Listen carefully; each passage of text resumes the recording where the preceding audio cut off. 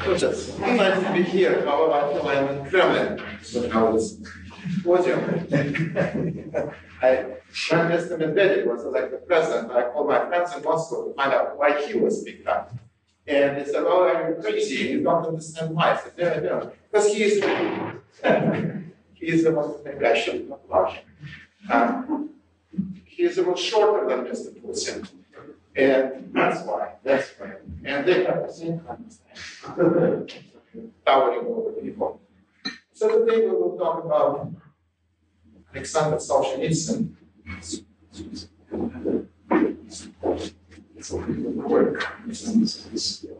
Many pictures to show.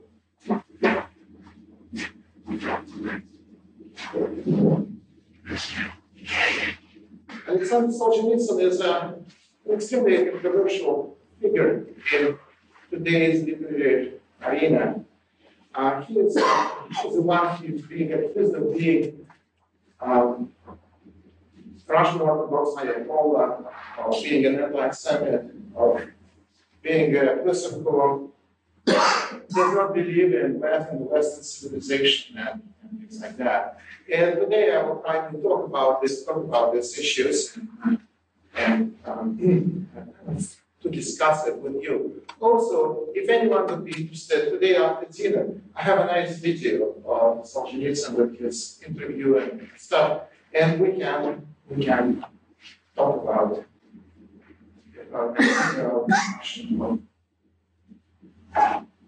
Solzhenitsyn. All right. Russians and technology do not go together well. Yes, so Solzhenitsyn is still alive, that's not bad thing. Not many people know about that.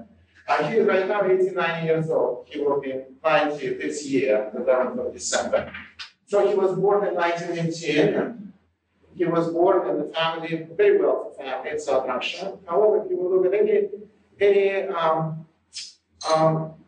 encyclopedia, Western Encyclopedia Britannica, it will tell you that he was born in a family of very low means, and he is in very strange conditions of his life.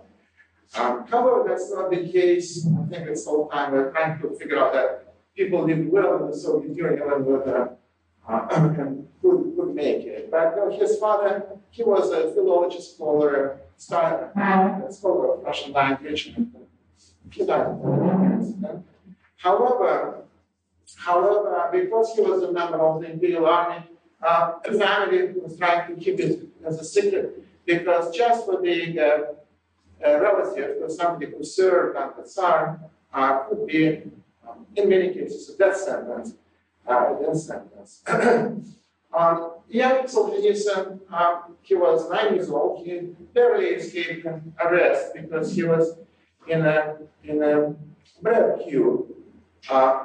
And they started this for a reason because he was just too small to take, because they were talking about the shortage of bread, which is a logical kind of thing to talk about in the wrong bread queue. But others were all sent to Gulag. So in 1945, his career was, he studied mathematics and physics, which saved his life, as he wrote several times after. Because he was drafted to the Soviet Army in 1941 and became an officer, captain of artillery, and he was stationed in East Prussia.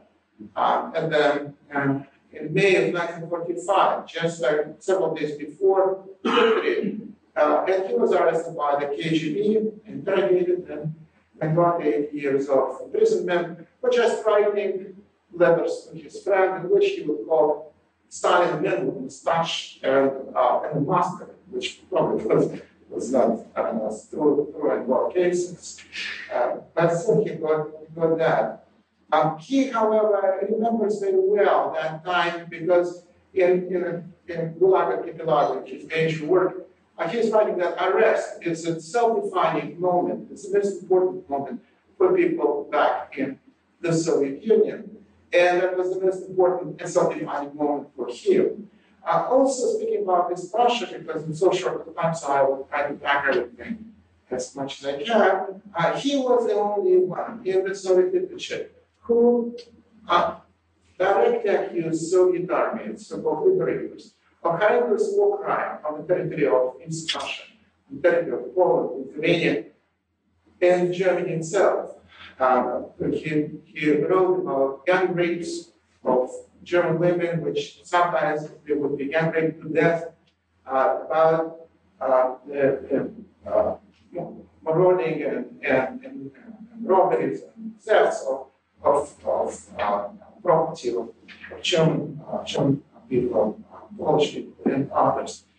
So his idea was that it's also part of great repentance that the Russian people and other people of Soviet Union should go through. He was lucky enough to meet when he was released from Gulag, so he was sentenced in 1945.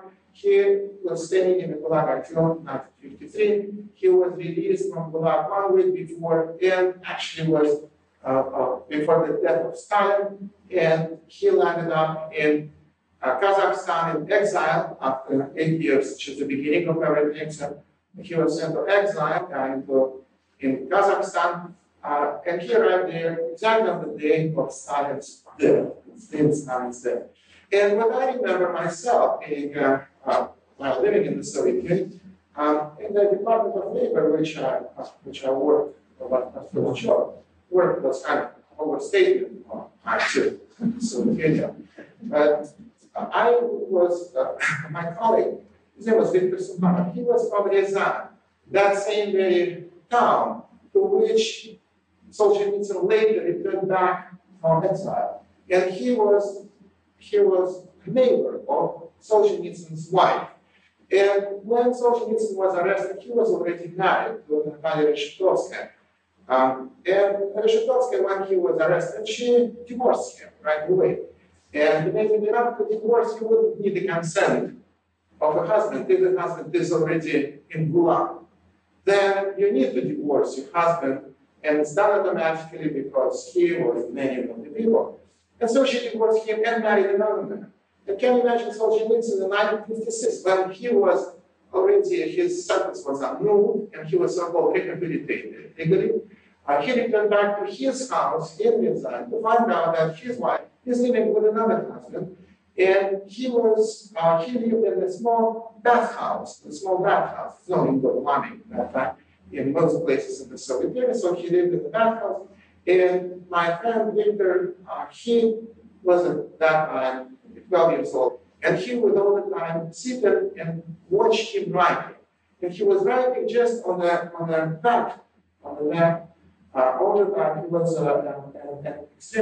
was extremely productive. He would work from the dawn to the dusk, sitting there near that house, working on the rusted tub. And amazingly enough, that now at the age of 89, when he cannot move by himself, he has a problem with his spine, and he, however, is working up to 20 years a day on editing of his collected works, which would be 30 volumes, which he wants to see before he dies.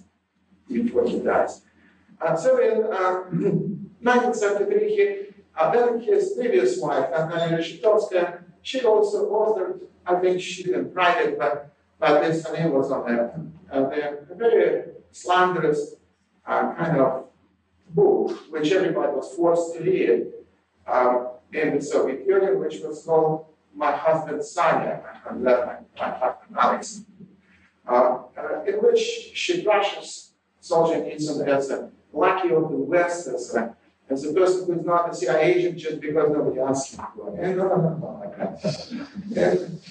And so that was, sure enough, Solzhenitsyn divorced her in 1973 and married Alice Flora, which was his, and she is his not only his wife, it was like his father and his partner.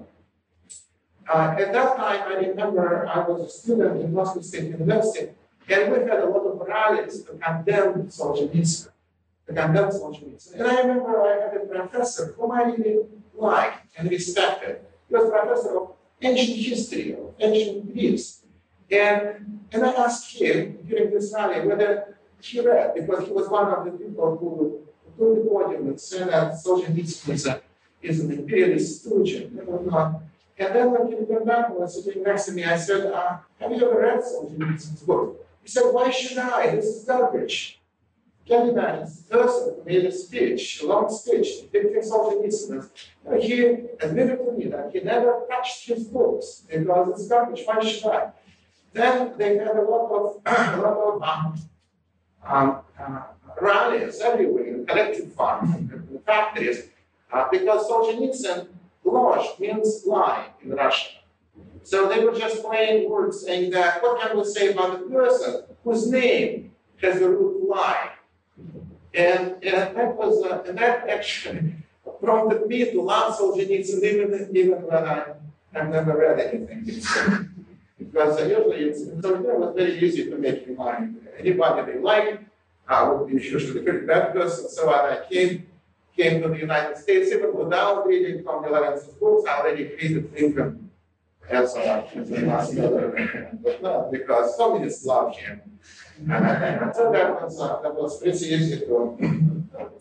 Well, he was exiled to Switzerland. He was thinking that because they came early in the morning, they asked him to pack. They didn't tell him when he was going. He thought he was going to Siberia.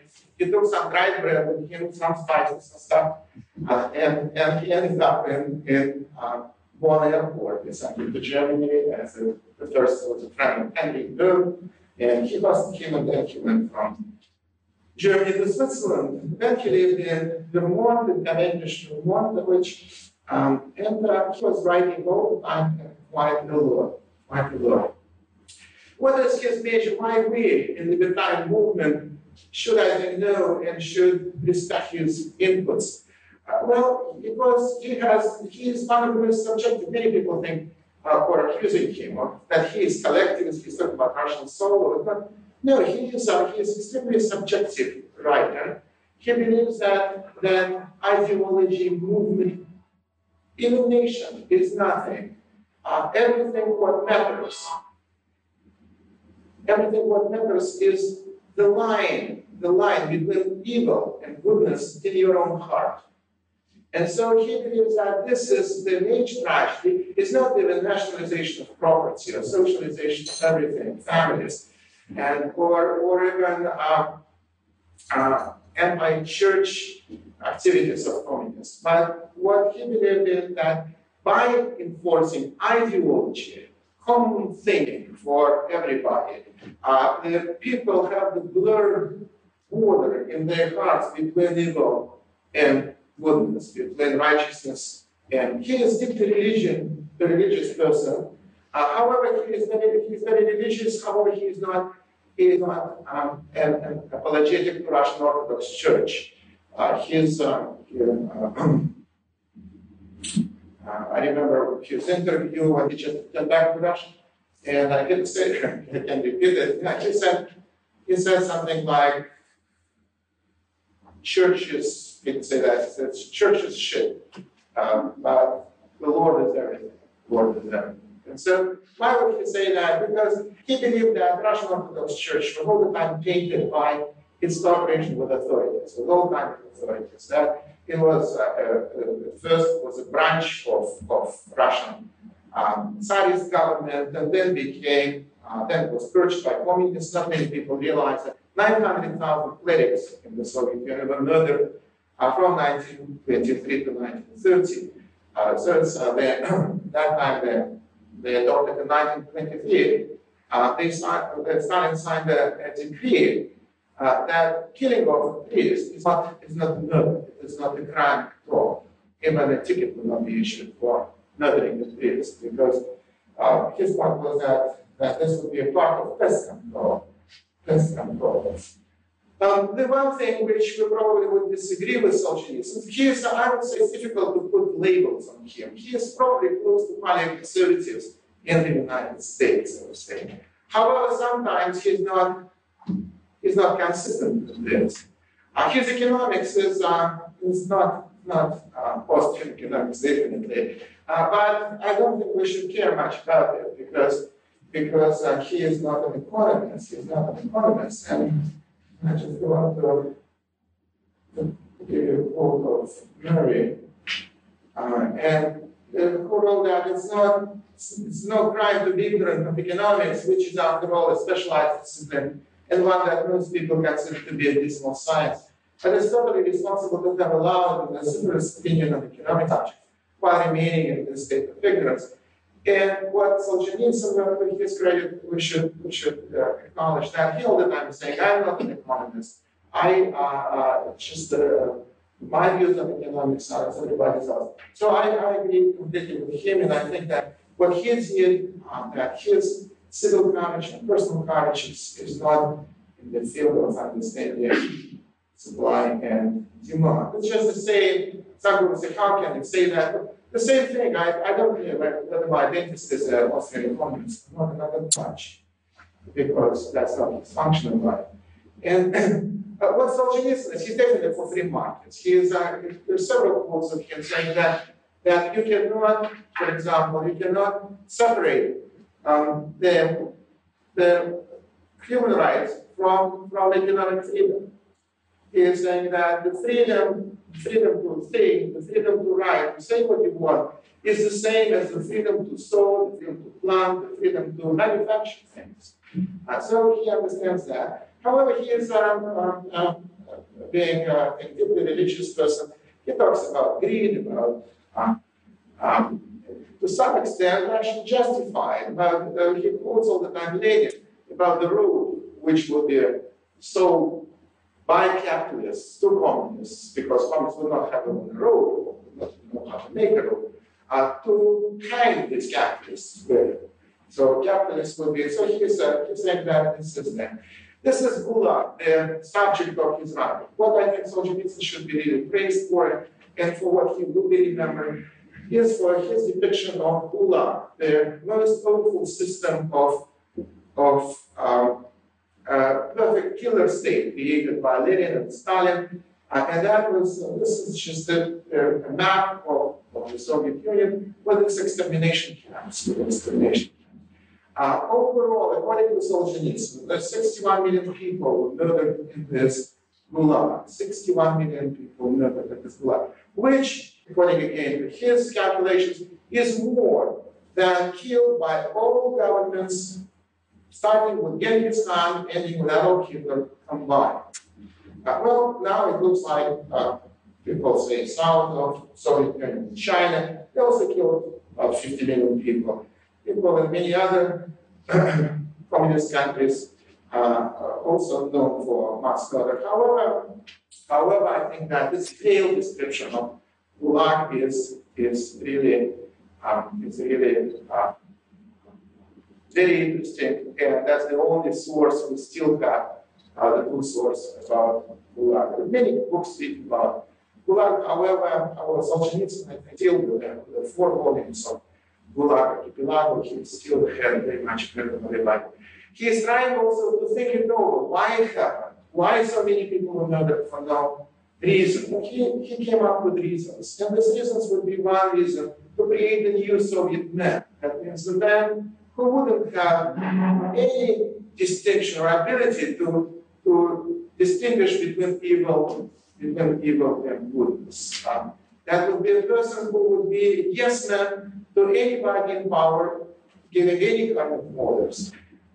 And I remember maybe about 15 years ago, Hans wrote a very interesting piece about slavery, that private slavery is better than socialized slavery, that Gulag was a type of socialized slavery, that the idea of Gulag was to have forced labor, to build the Soviet Union, to industrialize Soviet Union. And sure enough, when Gulag was in its height of its murderous activity, at that time Soviet Union displayed highest rates of economic growth in the world. So the more people would be killed, the better others would work.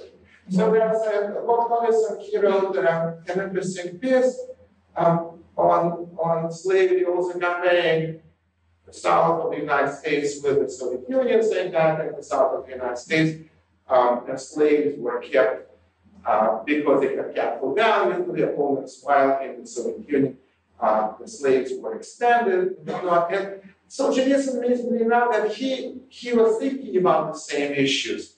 However, what his point is that that it is wrong to believe that slaves in the Soviet Union, that concentration camp, were created to produce something.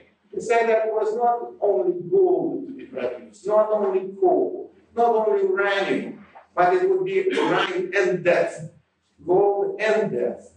And as a production of death, that was a very efficient type of production. Efficient type of production. Because he is even talking about, you can even think about, say, marginal productivity of slaves. And from his point of view, instead of killing people in their beds, that would be the cheapest thing, they would transport them throughout the whole empire for them to work until they can and then perish when they already are not good for work. So that's then in the United States. In the United States, Solzhenitsyn got the reputation of kind of a right-wing nut. So it looks like it's already a very honorable thing to get. Because most of his Harvard commencement address, he was telling young Americans in Harvard that many of their professors are actually hostages to idols of communism, to idols of socialism, to other idols of ideologies, which again are focused on blurring the distinction between evil and goodness. Many, however, accuse Solzhenitsyn of becoming a neocon because Solzhenitsyn definitely wholeheartedly supported Vietnam War. He was making a point in several of his speeches in the United States and United Kingdom, saying that to withdraw from Vietnam, that means to give up millions and millions of Vietnamese and Cambodians and people who made loyal to ourselves, people who believed in us, and then we left them out in the cold and they were slaughtered like pigs. And then amazingly now, even today, Solzhenitsyn is supporting war in Iraq. He is not supporting democracy making. That's our here is a good man. That's a quote from him. He called it harebrained project for democracy everywhere. From another hand, Solzhenitsyn believes that the very fact that Saddam Hussein murdered 11% of his people is good enough to what was done. And not because I'm afraid of time, so I'll talk about those controversial issues. Many people think that he became a kind of a stooge for Putin. No, this is not true, definitely. He is not critical of Putin, that's sure, but he's not apologetic of him either. Mr. Putin visited him at his house and presented him a state prize. State prize, the highest sign of merit in Russian Federation. And Mr. Solzhenitsyn, when asked about that, his point was that I wouldn't take this prize if Putin would give it to me from himself. But it was a collegiate decision of some big commission. And so he doesn't see why not. He definitely, being a nationalist, he is kind of mild nationalist, I would say. He is not of Putin's type of nationalist. He was very much against the bloodbath in Bosnia and against bombing Yugoslavia and bombing Belgrade. He believed that the whole West betrayed Serbs. Then what else he was thinking of about today? He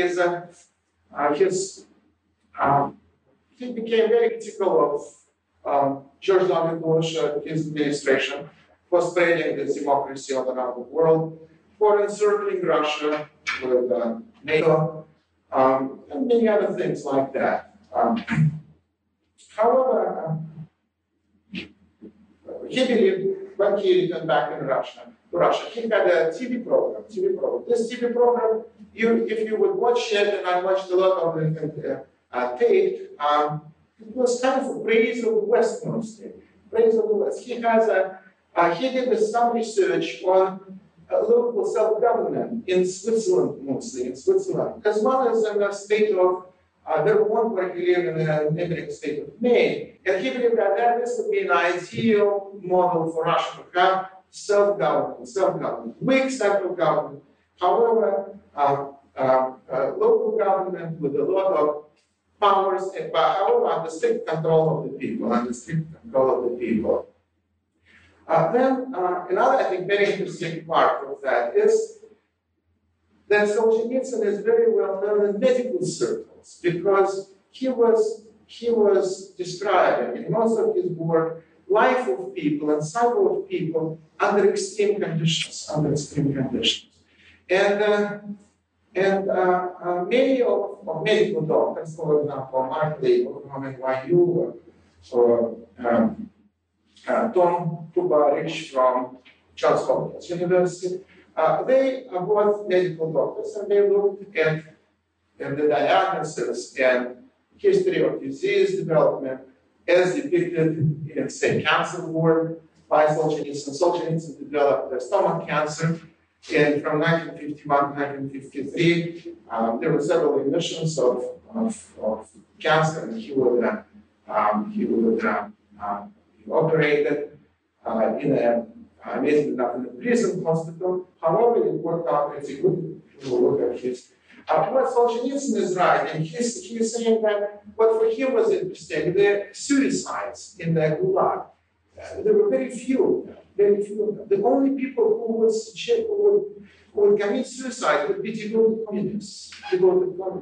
Because his point was that when they would be arrested, there was something would just hoot and be mixed up in their head. They wouldn't understand it.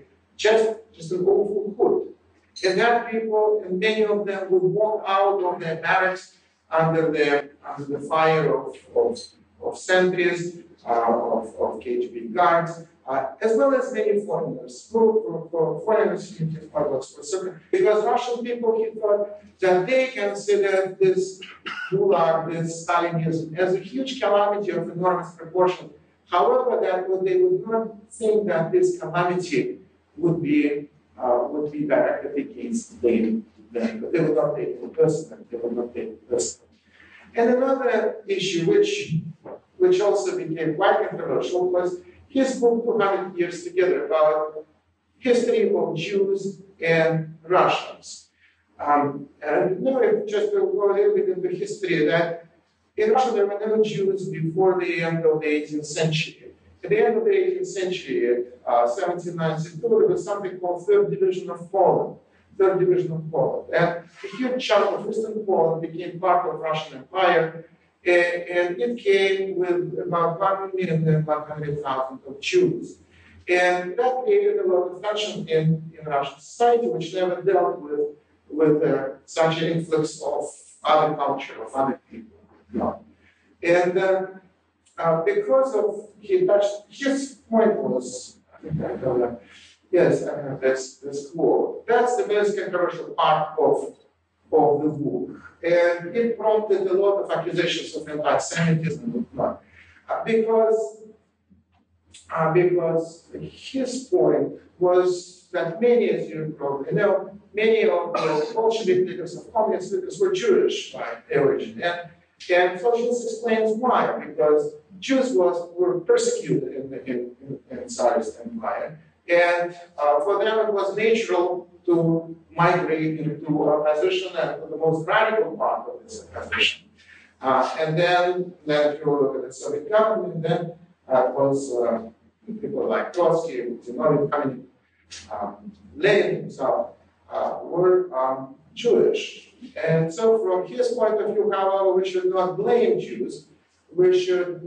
Jews should kind of retrospective look into their own soul and see where this border, this line between evil and goodness goes. And Russians should also repent for arsonist peasants, for crazy revolutionary soldiers, for the savage sailors, as he wrote, because majority of revolutionaries definitely were Russians. Today, however, there are plenty of articles in the most recent in the Times literary supplement by Zinoviev. He accuses him squarely of anti-Semitism, of being Ayatollah, of the right, and being a person who would like to replace one type of thought control with another type of thought control. But I think that it's mostly because of his presumably right-wing views, so liberals are very much against him. For some reason, it's also very different from our understanding of Solzhenitsyn's close to Putin. That he was like, we can almost call his books. He's praising Chechens. He believes that Chechens is the nation which Russians should emulate, that they're proud people, they're very proud people. They're people who would not succumb to oppression like Russians do. And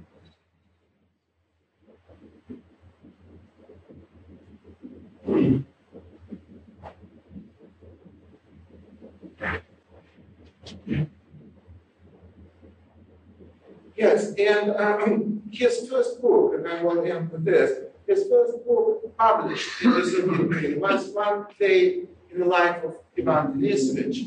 It was the first book published under Khrushchev openly in the magazine Novy Mir, which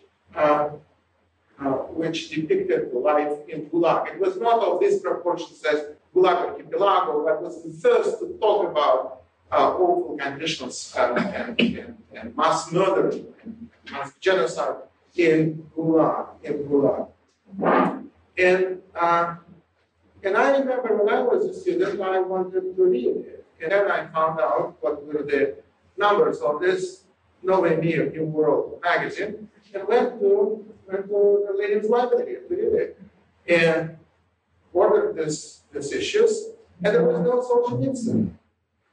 What they did, can you imagine that in Russia already, they recalled all issues of this magazine, 2.5 million, back to Moscow, burned them all, made a list of which was burned, which are still out there. Then printed new version of that and sent this back. And that was quite a colossal kind of enterprise, can you imagine? However, then I was a student, I was interested in that. And then I found out that almost everything, that they were republishing about 13,000 issues of Pravda newspaper. Can you imagine? That in the year 1932, they are printing Pravda of 1918 and replacing all copies in all libraries. It was an immense, this is something which would be incredible. For example, this is Stalin Yezhov, who was the chief of Gulag. Then, when Stalin killed Yezhov, then and so plenty of pictures like that, and plenty of newspaper magazines. So it was the country of, as Solzhenitsyn is writing, it would be funny if it wouldn't be so awful. And Ludwig von Mises in The Anti-Capitalist Mentality, I think he is absolutely right, that unrestricted support of laissez-faire capitalism is the only good cure from communism, from any kind of mass murders, any kind of calamities, man-made calamities. And for me, Solzhenitsyn definitely is not ideal, no ideal people, but he is deeply religious, thoughtful, passionate advocate of repentance, self-limitation. He's a very, I think, focused on the inner life of people, because he is a student and successor of Dostoevsky and Tolstoy. And amazingly enough, that he even discusses it when he is more Tolstoy or closer to Dostoevsky. And he believes that Tolstoy is closer to his soul. And Tolstoy already, unlike Solshenitzin, I think, who is very conservative, but Tolstoy is closer to libertarianism. He is clearly with us. He doesn't know about economics because he's also not an economist, but I think he would agree with everything what the business talked about. So this is Solzhenitsyn right now, and hopefully he will stay around for a while. So at 9 o'clock, I would be happy to continue our book and just talk about it. I have a nice video with the interview of Solzhenitsyn. We can watch that and then discuss it if you wish. Those who will be interested. Well, thank you very much for your attention.